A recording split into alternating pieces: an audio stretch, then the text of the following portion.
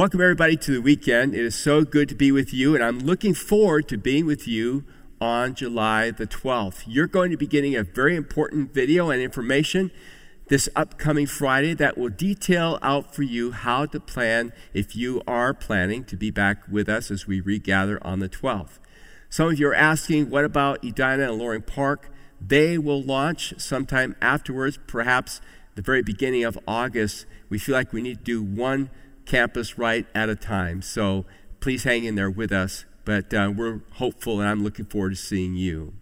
I want to tell you about something that happened to me when I was a little boy. We had just come back from the mission field, and we were renting a house on Sunview Avenue. I remember that house because in the back was something very peculiar.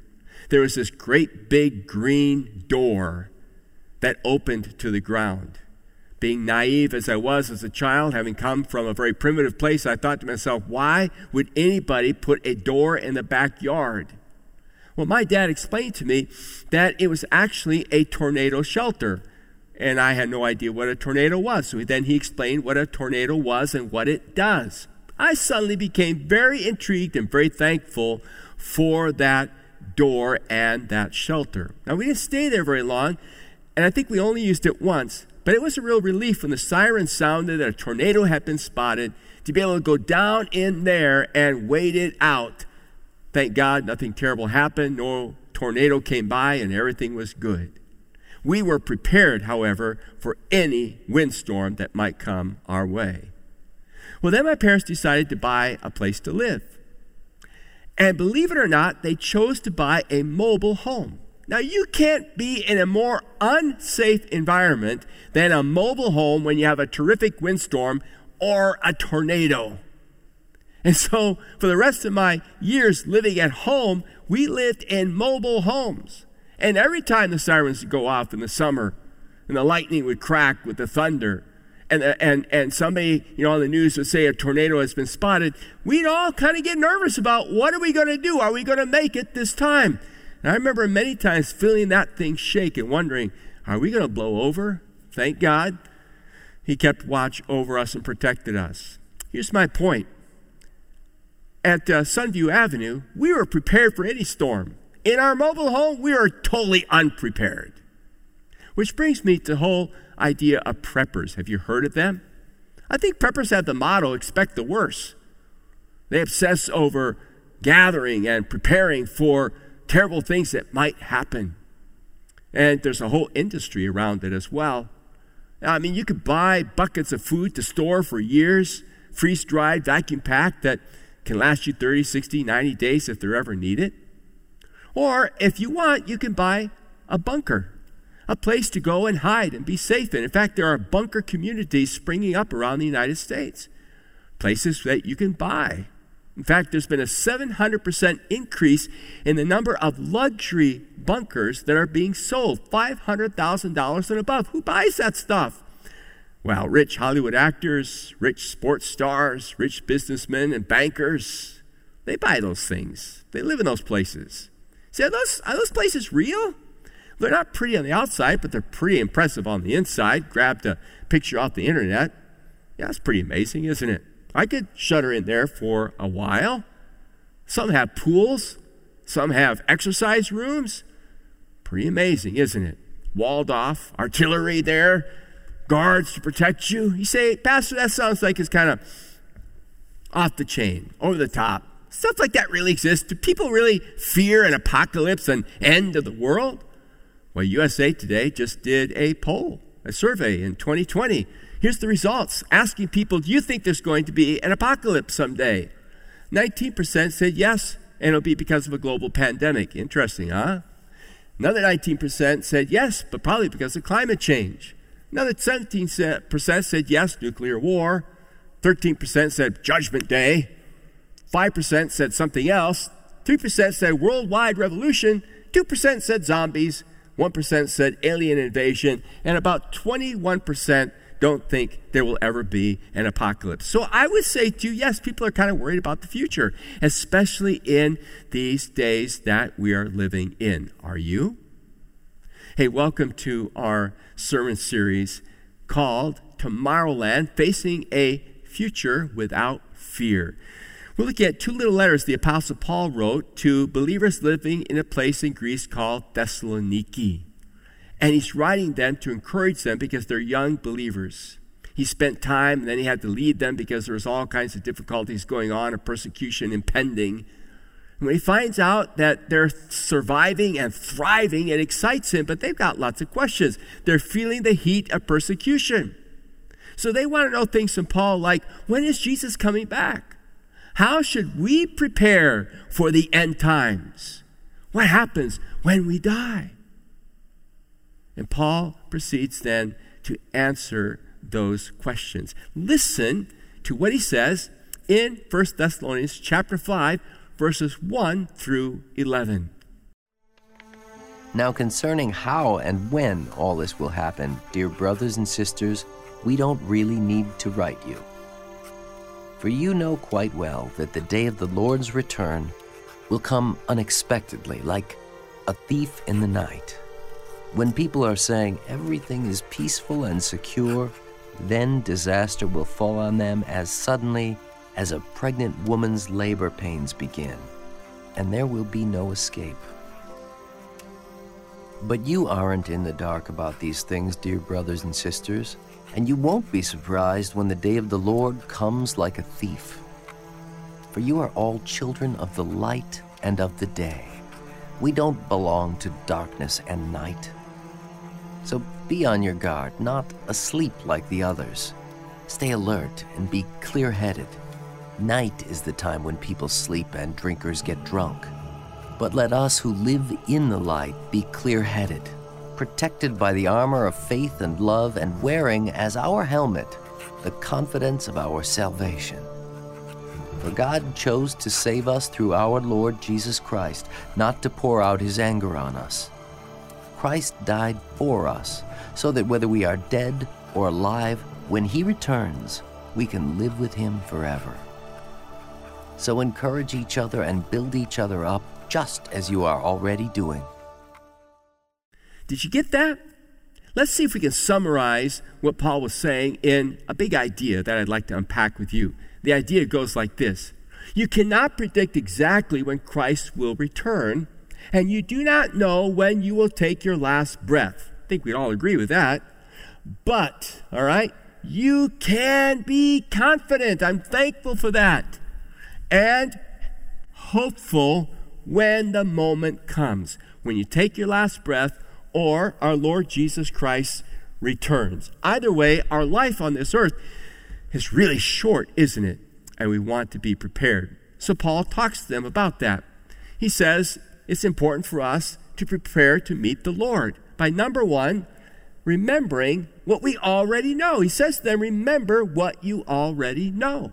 If you were listening as the passage was read, Paul kind of says, I really don't need to talk to you about this. We've already been over it. Evidently, Paul, when he was in Thessaloniki, talked to them about the end times, about death and the return of Christ and what would be taking place. But I understand where they're coming from. If somebody's talking to you and you're not facing cancer and they're giving a lecture on cancer, you don't really pay attention. Or if you don't have any relational problems, they're talking about how to overcome relationship problems, you don't pay attention to it. Or if they talk about what to do if you lose your job, but you haven't lost your job, you get my point, right? But when it actually happens to you, that's when you're like, could you say that again? Could you give me that book again? Could I hear that sermon again? What is happening to me? Where is God in all of this? What's going to take place? So as they're feeling the heat of persecution, they have these kinds of questions that they're asking. And so Paul says, okay, let's talk about it. He says, remember now, it's going to be like a thief who steals something in the night. A couple of months ago, actually last year, there was a rash of break-ins around where we live. In fact, a few streets down from us, there was a home where while the family was asleep, the thief or thieves went in and stole several things out. Evidently, they had left their garage door open all night, and somebody had the guts to go in there and check the door and see what's unlocked. Can you imagine getting up the next morning to turn on TV and there's no TV there? To check your email and the computer is gone? That's very unsettling. Paul also says, let's talk about the end times in terms of people who cry out, peace and safety, nothing to worry about, nothing to fear. Now, the Thessalonians were living under the Pax Romana, the peace of Rome. There was relative peace if you were in the Roman Empire, because if you broke the peace, boy, the military is down your throat right now. So people lived with a great sense of fear. You bowed to the emperor, did as you were told. And as long as you did as you're told, yeah, there's kind of peace. You want to call that peace. I don't know if you heard or not, but just recently in China, another couple of hundred churches were forced to get rid of their crosses. I thought to myself, what is that all about? Why does the cross intimidate people? The cross is about love and mercy and grace. What's going on here? The Bible tells us that there will always be, and particularly toward the end times, those who oppose God, those who oppose the things of God, who want to offer a different system, a different Savior, a different way to believe and think. Let me show you what I mean. Let me draw this out for just a moment, because I think it's very appropriate for us to see. I want you to imagine here's this cross, okay? And that represents God, that represents the truth. The further you move away from the cross, you see an increase, we'll say, of sin. And with sin increase comes all kinds of problems, wickedness and rebellion and violence and lies and untruth. And it affects everything, even the economy, right? So people have to make a choice. Do I move back towards God and towards the truth, which means I really got to change my life, or do I look for a different kind of Savior? Do I look for a Savior who will give me some peace, who will give me some prosperity, but who won't necessarily mess with some of the things I like to do that God won't let me do? And the Bible teaches us that throughout history there has been and there will come a day when the world will put forth a false Savior, otherwise known in the Bible as the Antichrist, who will say, I will give you what you want, peace and prosperity, but you have to bow your knee to me and to my system. Now, I am sure in times past when people heard messages like this, they thought to themselves, that is so ridiculous. That is so fantasy. That's just wild. But as you look at the world and look at the culture today and the ache for some sense of peace, some sense of universal prosperity, I think this is a huge, huge potential that we might be dealing with sooner than a lot of us realize or think. So let's talk a little bit about that together. In essence, what Paul is saying to them is this. I want you to remember, he says, I want you to remember what you already know. The coming of Christ is totally unexpected. Like a thief who comes at night and you're not expecting them. Like someone who says, peace and safety. We finally arrived. We've built our Tower of Babel. The Lord says, that's when you've got to be ready, because his coming is at the door. Could we be living in those times? People have been asking that question since Jesus ascended back to the Father. We don't know. But what we do know is this: not only is the coming of Christ unexpected, but it is inescapable.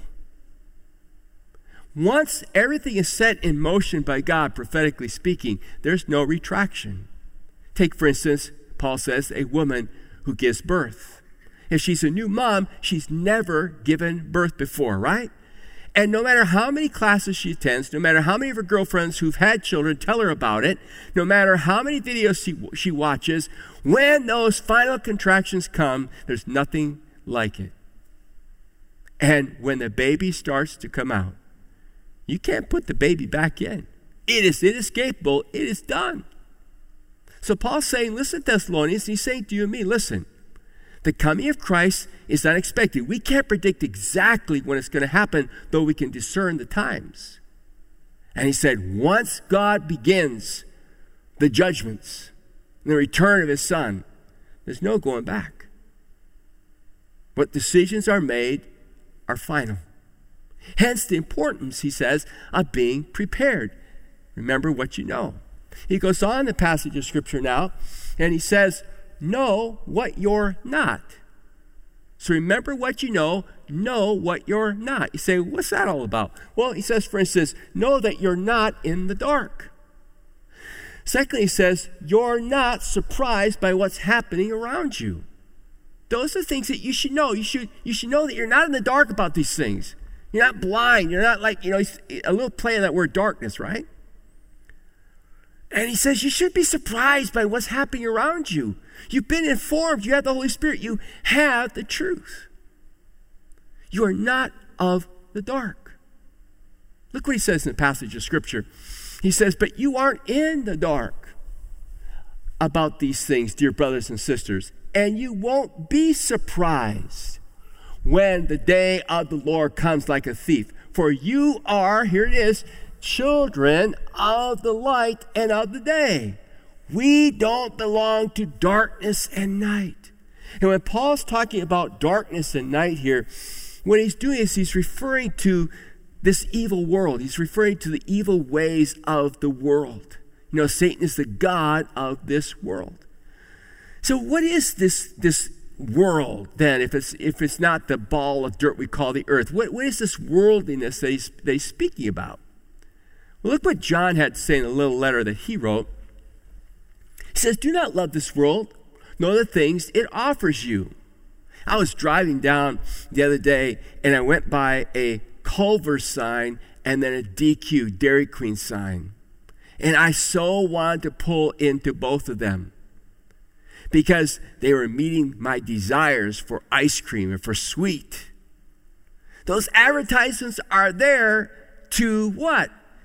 To conjure up my desires, to meet those desires. Paul says, be careful of the world. The world is all about how can I meet your desires? And it sucks you in. That's how Satan works.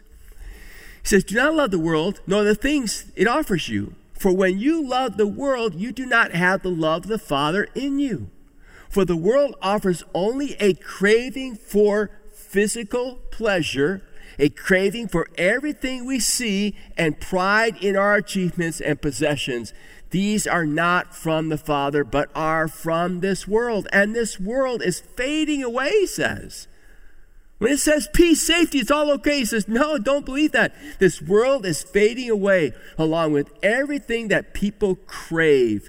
But anyone who does what pleases God will live forever. It says, you're not in the dark. You've been taken out of the dark.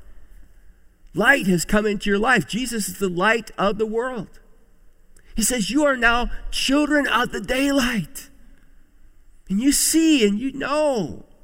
You have the truth. Others are calling for peace and calling for safety and hoping for hope. He says, we don't live by our circumstances. We don't live in what the world offers us. He says, our peace, our safety is something that nobody can ever take away from us. Why? Because it's not based on a circumstance. It's based on a person. Look what it says in Romans chapter 5, verse 1. I read this week in my own quiet time. Paul says, therefore, since we have been made right in God's sight by faith, we have peace, all right? We have peace with God because of what Jesus Christ our Lord has done for us. And then if you go over to John chapter 14 and 16, Jesus says, I am leaving you with a gift. Peace of mind and heart. What an amazing gift. And the peace I give is a gift the world cannot give. So don't be troubled or afraid. Remember what I told you. I'm going away, but I will come back to you again. And then John 16, he says, I told you all this so that you may have peace in me. Where's the peace? In the world? No. World brings trouble and tribulation. But he says, peace is in me. Here on earth you have many trials and sorrows. But take heart, because I have overcome the world. Do you believe that? Do you believe that? Do you believe that God has something good in store for you and for me after our short time on this earth? He says, remember what you know. Know. who you are. Look, he says in the next passage here, preparing to meet the Lord, don't forget who you are. So who are you? Who am I? What's he talking about in that passage? Well, let's take a careful look at it together. Let's read what it says. 1 Thessalonians 5, 9 through 10. For God chose to save us. You are chosen. You are chosen. If you have given your life to Christ, you know without a shadow of doubt that you're chosen. In fact, God chose you so you could choose him. He chose you in Christ Jesus, who gave his life for you. And when you put your faith in him, you accepted that choice. You moved into what was yours, for he died for the whole world, that whosoever believes should not perish, but have everlasting life. You're chosen. Isn't that great? For God chose to save us through our Lord Jesus, not to pour out his anger or his wrath or his judgment on us. So not only are you chosen, you're protected. You're protected from the wrath of God, from the anger of God. Now, we are going to face trials and tribulations in this world. We'll face the wrath of humanity, of a system that is anti-God. We do already. But as a follower of Christ, you will never face the wrath of God, because the wrath of God was poured out on Jesus. He took the punishment that we deserved on himself so we could have mercy and so we could have forgiveness and be in this right relationship. So I'm chosen, right? I'm protected. Watch this. Christ died for us so that whether we are dead or alive when he returns, we can live with him forever. I'm chosen, I'm protected, and I'm promoted. I'm promoted. I know that when I die, we talked about this last weekend, I close my eyes to this world and I open my eyes to the presence of God, where I will be with him forever. And when he returns to this earth, I will rule with him and all the saints forever. This is what he's done for us. Do you have that joy? Do you have that anticipation? Do you have that sense of hope? Let's look at another thing here. Paul says, prepare to meet the Lord. The way you do that is you do what you know you're supposed to do. You do what you know you're supposed to do. You say, well, what is it I'm supposed to do? Let's look at our passage of Scripture together. So be on your guard, not asleep like the others. Stay alert, he says, and be clear-headed. Night is the time when people sleep and drinkers get drunk.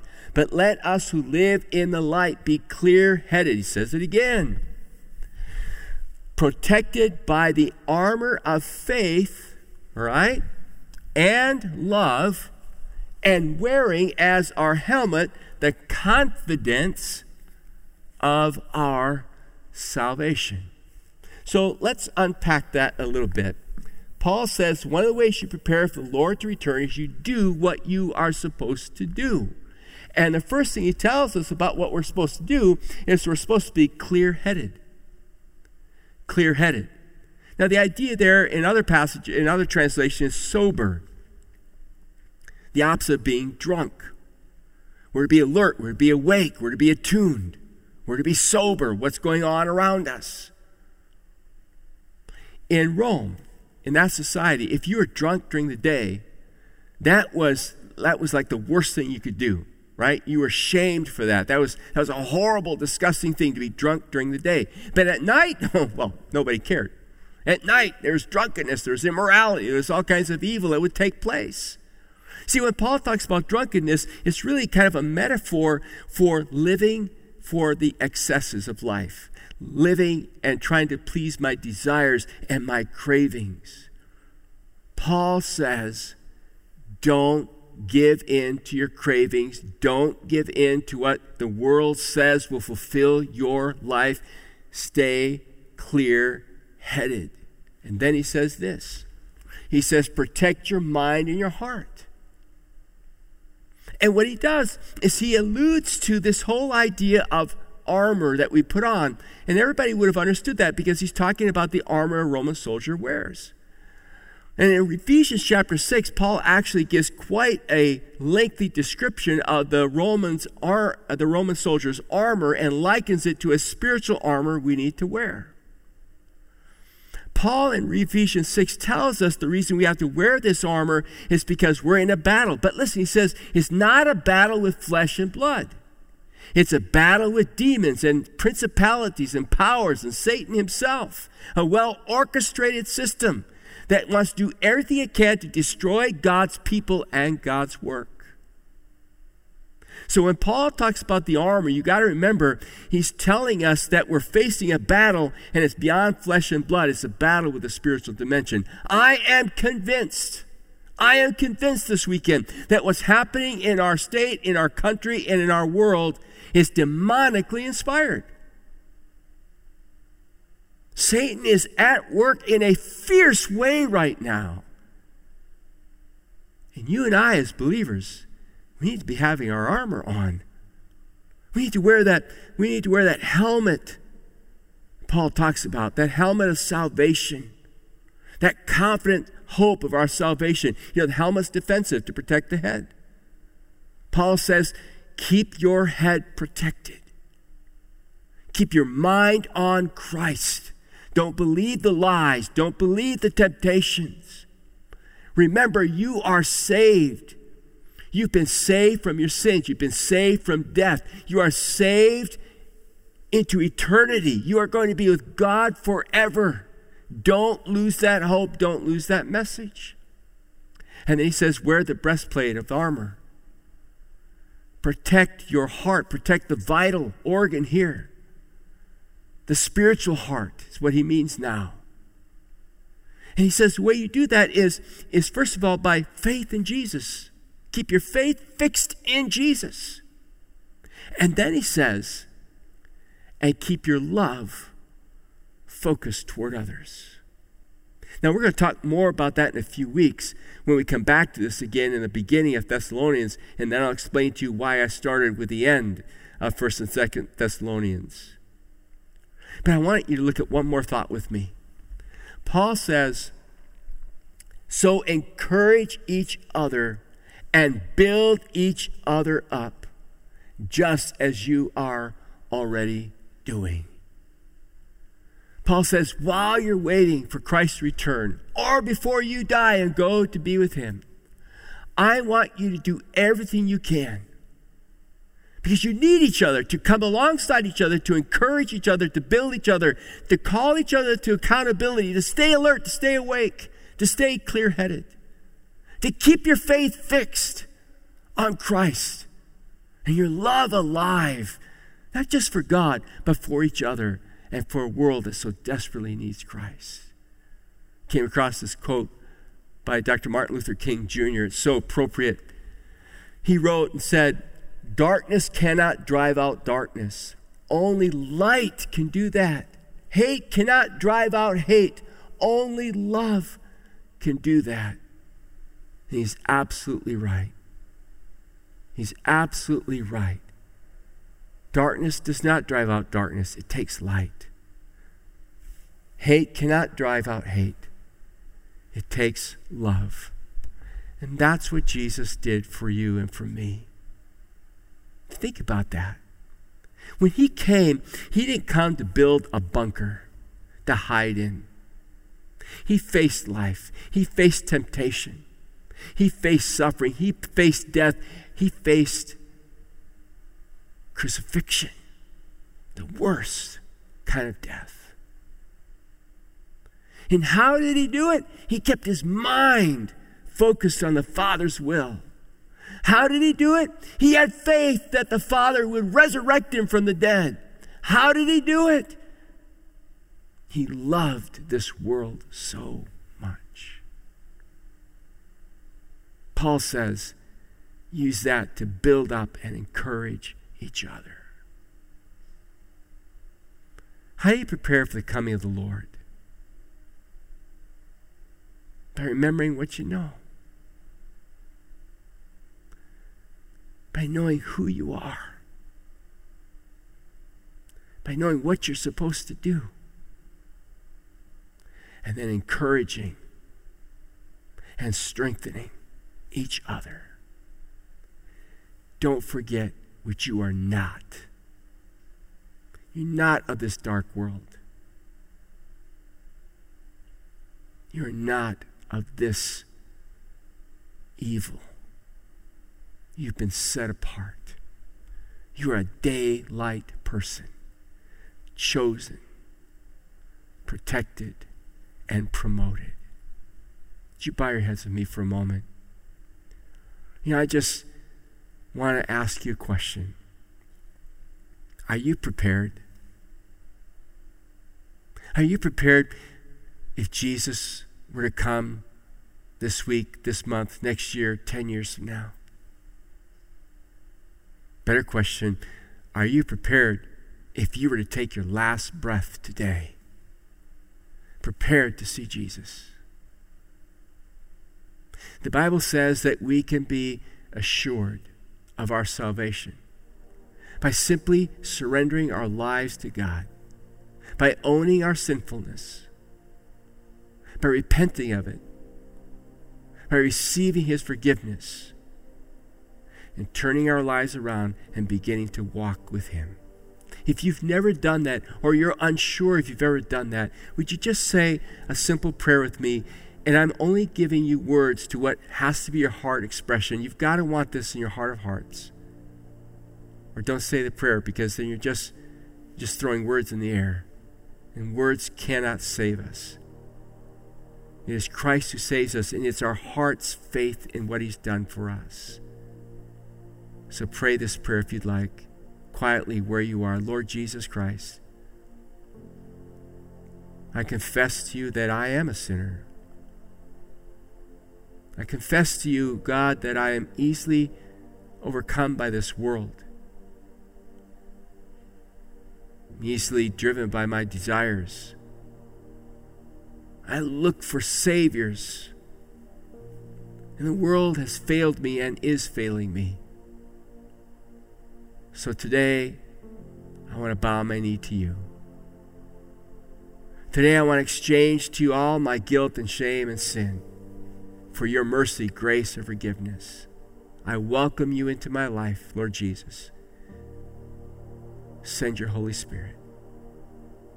Father, I pray for anyone who has prayed that prayer, that you would give them a confirmation in their spirit that you've heard their prayer, that they would experience the infilling of your presence, and that, God, you would lead them on this new journey with amazing discoveries of your love for them, the meaning of life, the hope that awaits us.